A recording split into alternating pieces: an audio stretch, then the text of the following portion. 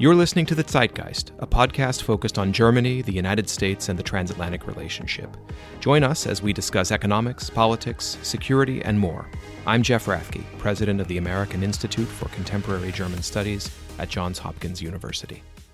We are really fortunate to have with us today as a guest on The Zeitgeist, Peter Beyer, who is a member of the Bundestag and is also the Transatlantic coordinator in the German Foreign Office. There are few people in German politics who know the United States as well as Peter Beyer. From his studies in the United States to his work as a lawyer, including with U.S. law firms and on international issues, as an elected representative for over a decade in the German Bundestag, and now in a position as a government official. He is, in this position, one of the stewards of the German-American relationship and brings a unique perspective as a legislator and as an official. Peter, thanks so much for joining us today. Thank you so much for having me today. I really appreciate that.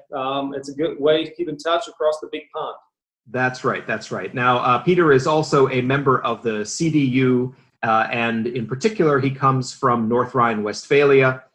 For those who follow German politics, you might recognize that the three contenders for the CDU's leadership also come from Peter's home state. I don't know if we'll get to that topic today in discussion, but maybe we'll come around to that toward the end. But first, I wanted to start off by just observing the Bundestag has entered its summer break. But if I understand correctly, you are speaking to us from Berlin. Yeah, actually, you're correct. We started the 2-month summer recess of the parliament, which happens every year. And we're already at the beginning of that, but I'm here for around 2 days every week because there's so much things to do here in Berlin. So I'm sitting right now in my office in the Bundestag. Okay. Now, but you're spending a lot of time also in your home constituency, I gather. Yeah, a lot. Usually it's a time of the year, and I will do this also for our summer tour through the constituency. You know, we have more time. You don't have to be so often in Berlin, so we use the time more intensely than before to get in contact with our constituents back home. And actually, that is where the center of my life is. I don't really live in Berlin, only when the parliament is in session. There are exceptions like today, but usually center of my work is where I live. Home is in North. And so, when you are in contact with your constituents, how does your role as the Transatlantic coordinator register with your voters? Is it something they ask about? Do people bring up the relationship with the United States because you're one of the most visible figures in that aspect of the business? So, what are the questions, concerns, comments that your constituents have when they think about the United States? That is interesting because that changed over time. Although I'm a little bit over 2 years of the Transatlantic coordinator for the federal government, before I've been responsible for almost a decade as a rapporteur in the Foreign Relations Committee of the Bundestag for the same issues. So in the very beginning, I was very, a little bit reluctant to talk too much about foreign relations and transatlantic issues because people usually think, that is not something why we've sent you to Berlin and elected you. Mm-hmm. Do something for our district. But that has changed, luckily.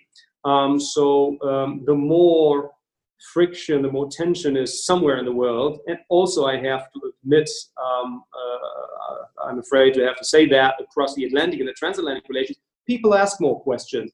For example, troop reduction, nuclear sharing is something that people are interested in, and interesting is that the young generation, if I have discussions at high schools, for example, the young people, they ask very critical questions about the air base in Ramstein, for example, because they have access to tons of information on YouTube, and so they see a lot of things on the internet, but heavily influenced to one side against America. And I try to explain why that is so important that the American friends are here. And you start a discussion, and that is very good to have a discussion. And these questions are really there, apart from, of course, questions that go in the direction of economic relations, more on the side of the company owners and businesses in my history. Mm-hmm, mm-hmm. Okay.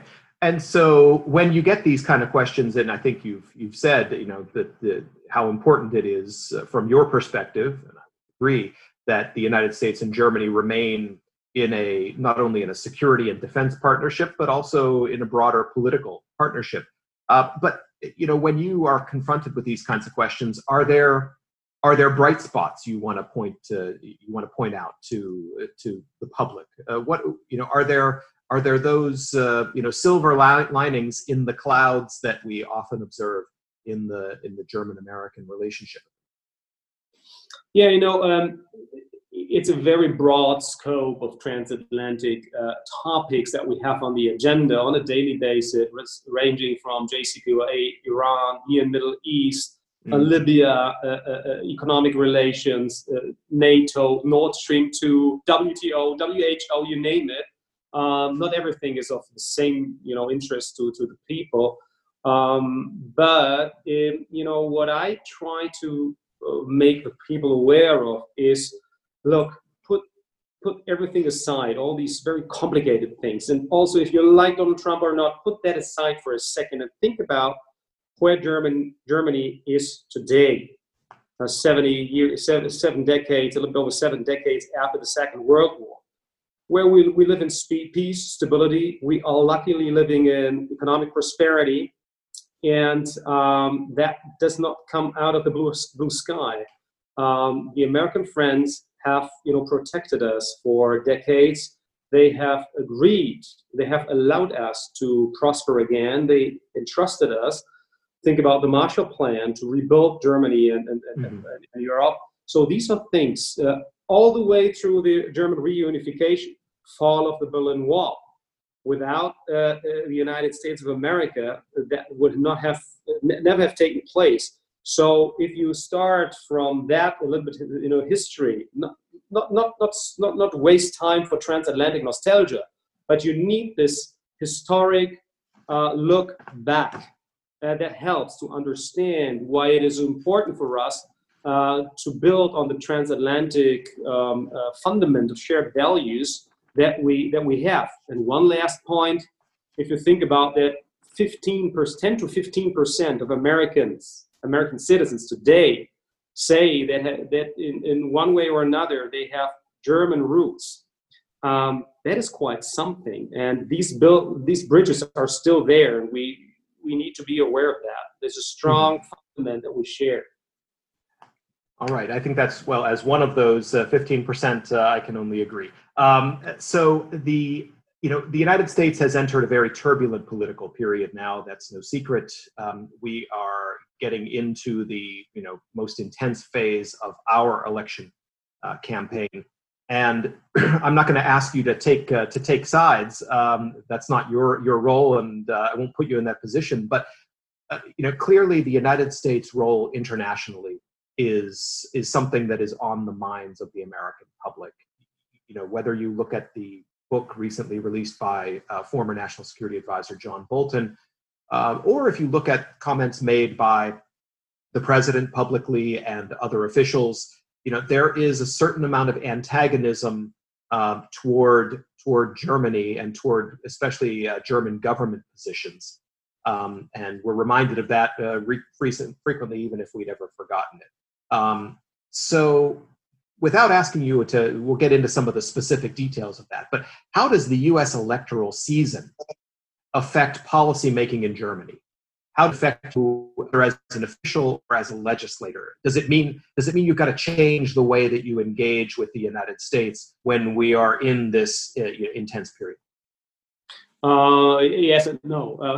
And like every 4 years, I mean, this is there's some normality to that, but whenever there's an election campaign period, a presidential election year in the United States of America, that has an effect not only across the Atlantic but globally, because everybody's interested who will be the next one in the Oval Office, because the United States of America is the last remaining superpower on this planet, and that has an effect everywhere. So we cannot completely just sit back, relax, and just observe, and without it, well, one way or another, it's okay. Of course, it has an effect. We are observing very closely, not only Washington D.C. but nationwide. I'm reading tons of reports and every day from many corners of the United States, and have a lot of not only webinars but telephone calls. It's unfortunate that we cannot travel currently, but that is the reality we have to face currently. Yes, and you cannot completely cut some of the topics on the transatlantic agenda off of the campaign time, because one automatically wonders under what maybe different perspectives some of the topics will be discussed if somebody else would be sitting in the Oval Office. You have seen in the WTO reform, for example, right, some of the cases that are currently pending there, Airbus and Boeing, for example. Then also trade connections. You certainly remind the glorious times of TTIP negotiations, the Transatlantic Trade and Investment Partnership that never came true because of more or less the Europeans and Germany. So basically, formally tomorrow, formal negotiations across the Atlantic could start, but I'm not naive. That is something that will remain on the agenda for quite some while. Also, some things that we discuss, NATO 2%, Nord Stream 2, we cannot deny that it has an effect if you're in a campaign, in an election year or not. So we think about how might this change if somebody else is sitting in the Oval Office than the current one, the president, and try to think about concepts of different communication and addressing these things. What I think would be a completely mistake to make, and you unfortunately hear this every now and then again, which really shocks me, is we take a relaxed approach, and we don't intensify the dialogue currently. We don't invest more time. Maybe we have different circumstances on November 4 then. So I think it is the responsibility for everybody in politics and in business to not waste any time. Although we are in summer recess, but I don't allow that to happen. We need to lead this intense dialogue, structural economic dialogue, on a close cooperation of the security intelligence services. Of a 5G is something that we should talk about more intensely. We here in Germany in 5G have not yet made a political decision. We are a little bit in delay, but there's so much to talk about, and we should do this now, be it an election year, yes or no. It doesn't matter. It's our responsibility to do this now. And that is something that of course is affected by elections and campaigning in the United States, but life goes on, and we need to take up our responsibility. Right. Okay, and you've hit upon a few issues that I think are really important to talk about. One, but let me just start by observing, you mentioned the continuity in our relations, that there are issues that will be there regardless of who is in the White House. I couldn't agree more. I would just highlight for our listeners that AICGS just a couple of weeks ago published our own report in which we make recommendations to the next U.S. administration, regardless who wins, because we see a great potential for both parties to elevate and prioritize the transatlantic relationship, and in particular, the partnership between the United States and Germany. But to come to some of the particulars, you mentioned trade and economics. And you are a lawyer by training as well as a politician. How do you see the sanctions issue? I think we'll get to Nord Stream 2, but I want to start by asking about sanctions as an instrument, because there is, as people in Europe look at the situation of China, the Hong Kong security law, some people say that there should be, for example, a repeal of the extradition treaty with Hong Kong, or to be suspended, that is. and others talk about using other economic measures. Do you see the view of that changing in Germany, and what do you think Germany should be doing? And then we can get to the specific, Iran and Nord Stream 2 issues. Sanctions are a tool of international politics that can make sense from time to time. As you know, European Union has imposed sanctions against Russia because of Ukraine. So we use this as well, but we always, tie it specifically to some, wrongdoing, what you think, in the example of Russia. So we don't have too many sanctions out there. I don't even think if Germany alone has sanctions imposed on anybody. If we're doing this, as far as I am informed, we are doing this as the European Union. First remark. Second remark would be everything that is, has an extraterritorial effect, especially towards allies, countries that we are friends with, is something that we completely reject, and we don't agree to that. And that brings me to the Vienna nuclear agreement with Iran, the so-called JCPOA, and Nord Stream 2, because something's way there as well, and we might go into some more detail here. That is something we keep on saying to our American friends. Nord Stream 2, well, I mean, we don't need you guys to take care about our own security interests. We know exactly what to do ourselves here. I mean, all the arguments from the U.S. side and our side, we exchange them. But extraterritorial sanctions is not a tool that you should use really targeted at companies, not at states, and that's not the case, not at companies that are located throughout allied states. Speaking of Nord Stream, it's not only German companies affected, but also Swiss, Austrian, French, Dutch companies are affected. And, there is really something that is of concern to us and that are creating frictions in the transatlantic relationship. And as you are aware, there are some members of the U.S. Senate who have proposed an even stronger set of sanctions in the Nord Stream 2 connection that would expand the European firms subjected to U.S. sanction. How do you think that would affect relations? That is something, some of the top priority talking points currently in the transatlantic dialogue. And again, something I'm afraid that is, doesn't make us happy. I would so much rather talk about, building a more economic, relationship, talking about free trade and taking away tariff and non-tariff barriers to trade across the Atlantic. But unfortunately, we are more talking, and I think it's a waste of time to talk only about these sanctions.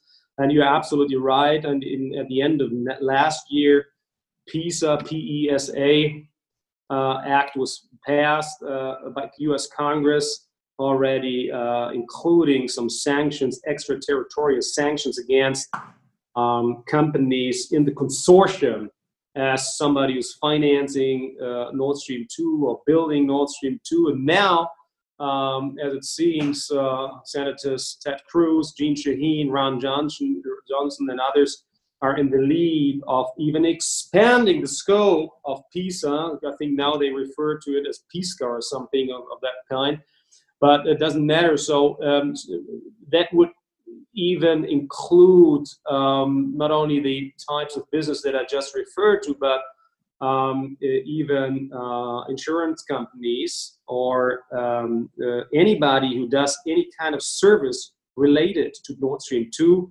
And there's even talks about that it goes so far that official, government official,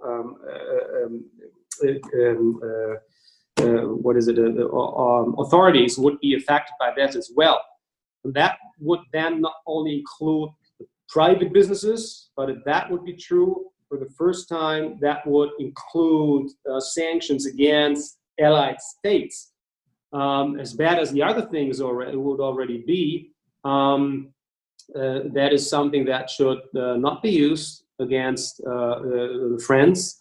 Again, as I mentioned earlier, we understand ourselves where our energy security interests lie. I understand the critical arguments by the American friends, but what I miss is some openness or preparedness from our American friends, and I know the senators personally quite well that I mentioned earlier, who are in the lead I sometimes miss the openness for our arguments. There's complete shutdown of willingness to listen to us. It's almost no silver line on the horizon talking about these things. Of course, we are doing this. We're talking a lot about sending joint letters signed by numerous members of the German Bundestag sent to our friends on the Hill. So I don't know if that has any effect, but at least I hope they are reading this and listening to that. And last remark in that regard, Nord Stream 2 and PSCA, I think it is more likely than not that Congress will pass this bill, but maybe we can be successful from our side to make a little bit, some tiny changes that it is not really completely going out of scope. But that is a really critical topic currently on the transatlantic agenda, and it's not a good one. There are two important points you've made there, and I mean, one is the question about proportionality. I mean, it's no secret that people in the United States in both parties are critical of Nord Stream 2. I think that's been obvious since the project was announced, and it's becoming more pronounced now. But the question is, how important is this relative to the other issues that are on the German-American agenda? Is this something that merits the kind of attention that's being given? I would offer that there are other things people could spend their time on productively, and that gets to the question of it's a bandwidth question.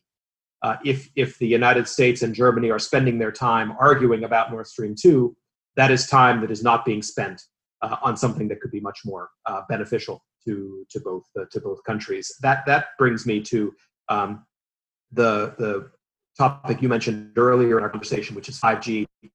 The U.S. National Security Advisor, Robert O'Brien, is in Europe today, and according to press reports, is having meetings with not only with French, but also with German and British counterparts in the next couple of days.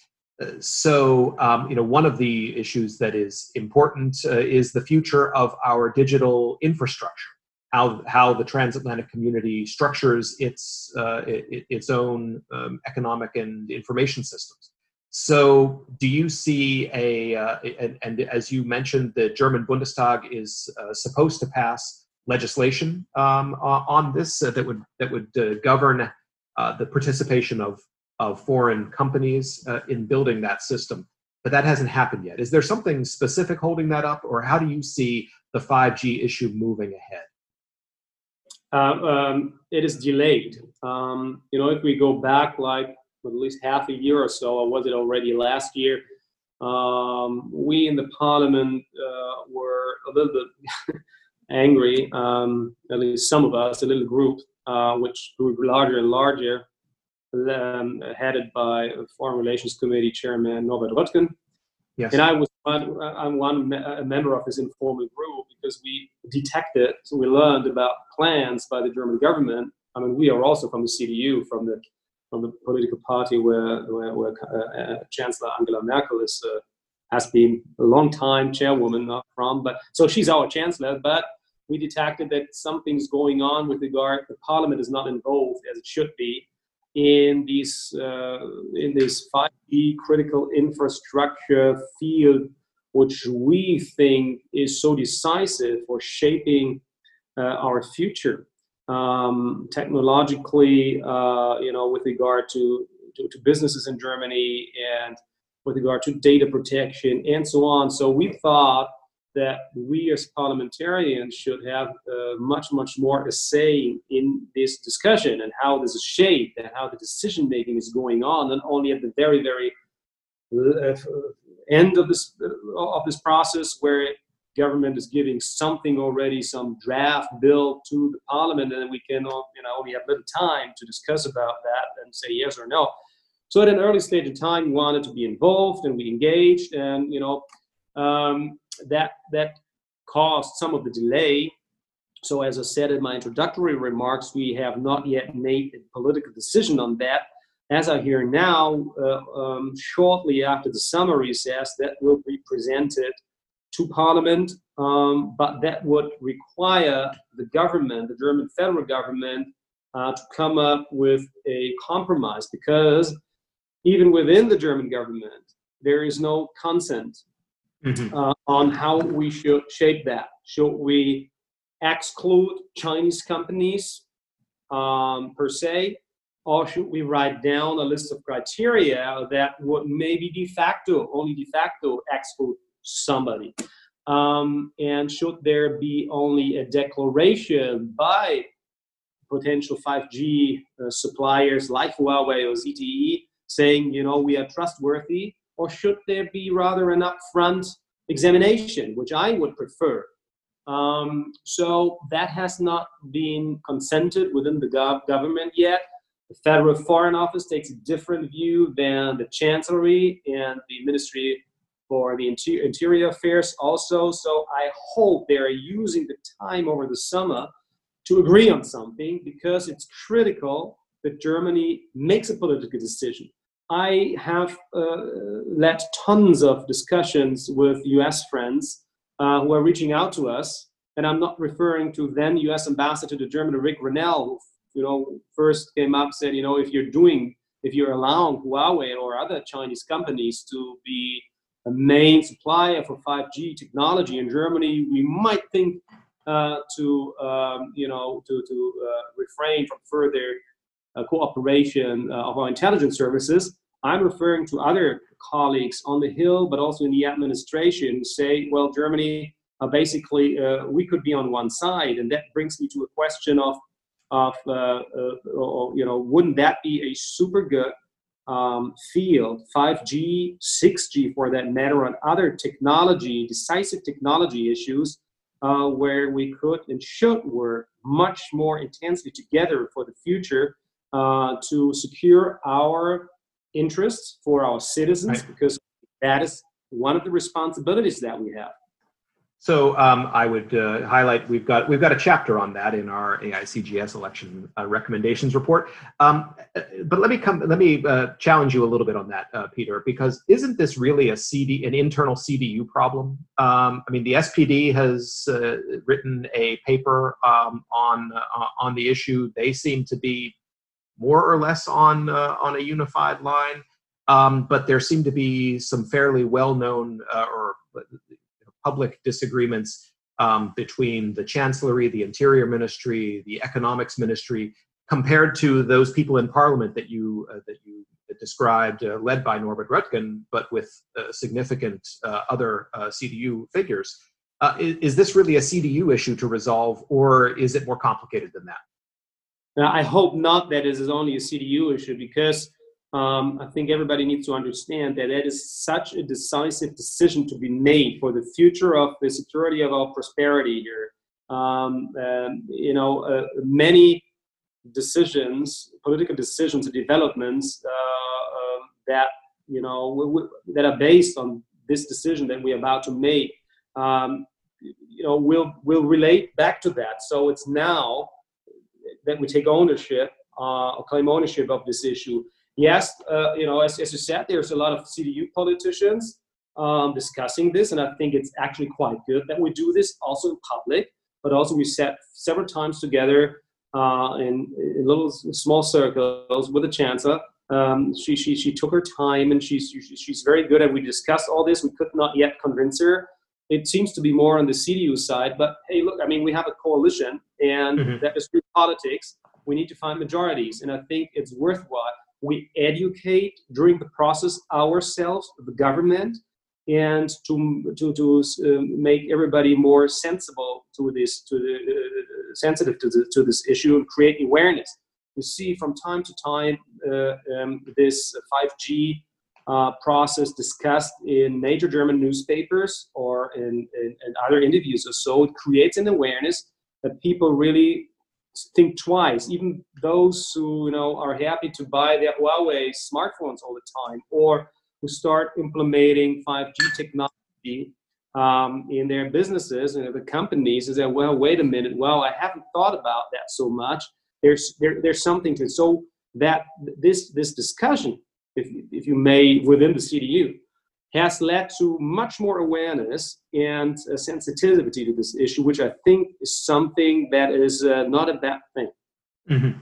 Okay. Now, Peter, your responsibilities go beyond government-to-government relations. They include sort of social and cultural relations as well. So I want to switch to a different topic, and that has to do with the educational connections and the kind of person-to-person connections. Of course, during the pandemic, there have been restrictions on both sides. The United States for people traveling from the Schengen space. Also Europe, people traveling from the United States are also restricted. What are the United States and Germany doing, as far as you are able to tell us, to address this issue? Is this a diplomatic issue in some way, or is this purely a public health issue at this stage? Yeah, I mean, this issue especially with the student visa, F1, M1, has come up only recently over the past 3 months more intensely. I know that both foreign ministers, so Secretary of State Mike Pompeo and Heiko Maas, have only recently, I think 3-4 days ago, discussed this issue on the phone in a telephone call they had. I don't know what came out of this, but at least they addressed that. Mm-hmm. On the agenda. So that was the student issue specifically. Exactly. That is very top level. So we address that. We of course understand completely that every state, and as we are doing over here, and certainly also the USA, has to make its own decision how they manage the crisis. And there are some steps that are not popular. But of course, also it hits especially the youngsters, which are so important, which are already located in the United States of America doing their online sessions. And maybe, but there's only, maybe I shouldn't say that, but it's also an economic factor, of course. Foreign students contribute a lot with their tuitions. They usually pay double the price. And so that might also, and now I'm speaking as a parliamentarian, so not as a government official, that might also be a means to open up the schools and to use this a little bit as a pressure to that universities open up the schools and that they keep the foreign students there, and that these foreign students make pressure on their U.S. colleges and so on. I don't know exactly about that. I think I have some suspicion there in that regard. But of course, as I said earlier, it's a sovereign decision. We're addressing this. It's not good, obviously, for cultural relations. Whereas I think there's nothing better than bringing young people together. Look, I did my law school, Master of Laws degree at UVA Law School many years ago. I enjoyed this very much when I was still young, and my son just spent a high school year in the United States and just returned. So bringing young people together is something that is really extremely needed, especially in times where the United States are not as popular anymore as they were during the 70s and 80s when I grew up. So it is an issue that we need to address when we're doing this. I hope that we'll lead this dialogue a little bit further and that we can find a solution there. But I'm not overly optimistic that we're already there yet, but we're certainly working on that. We're taking it really seriously, these issues. Mm-hmm.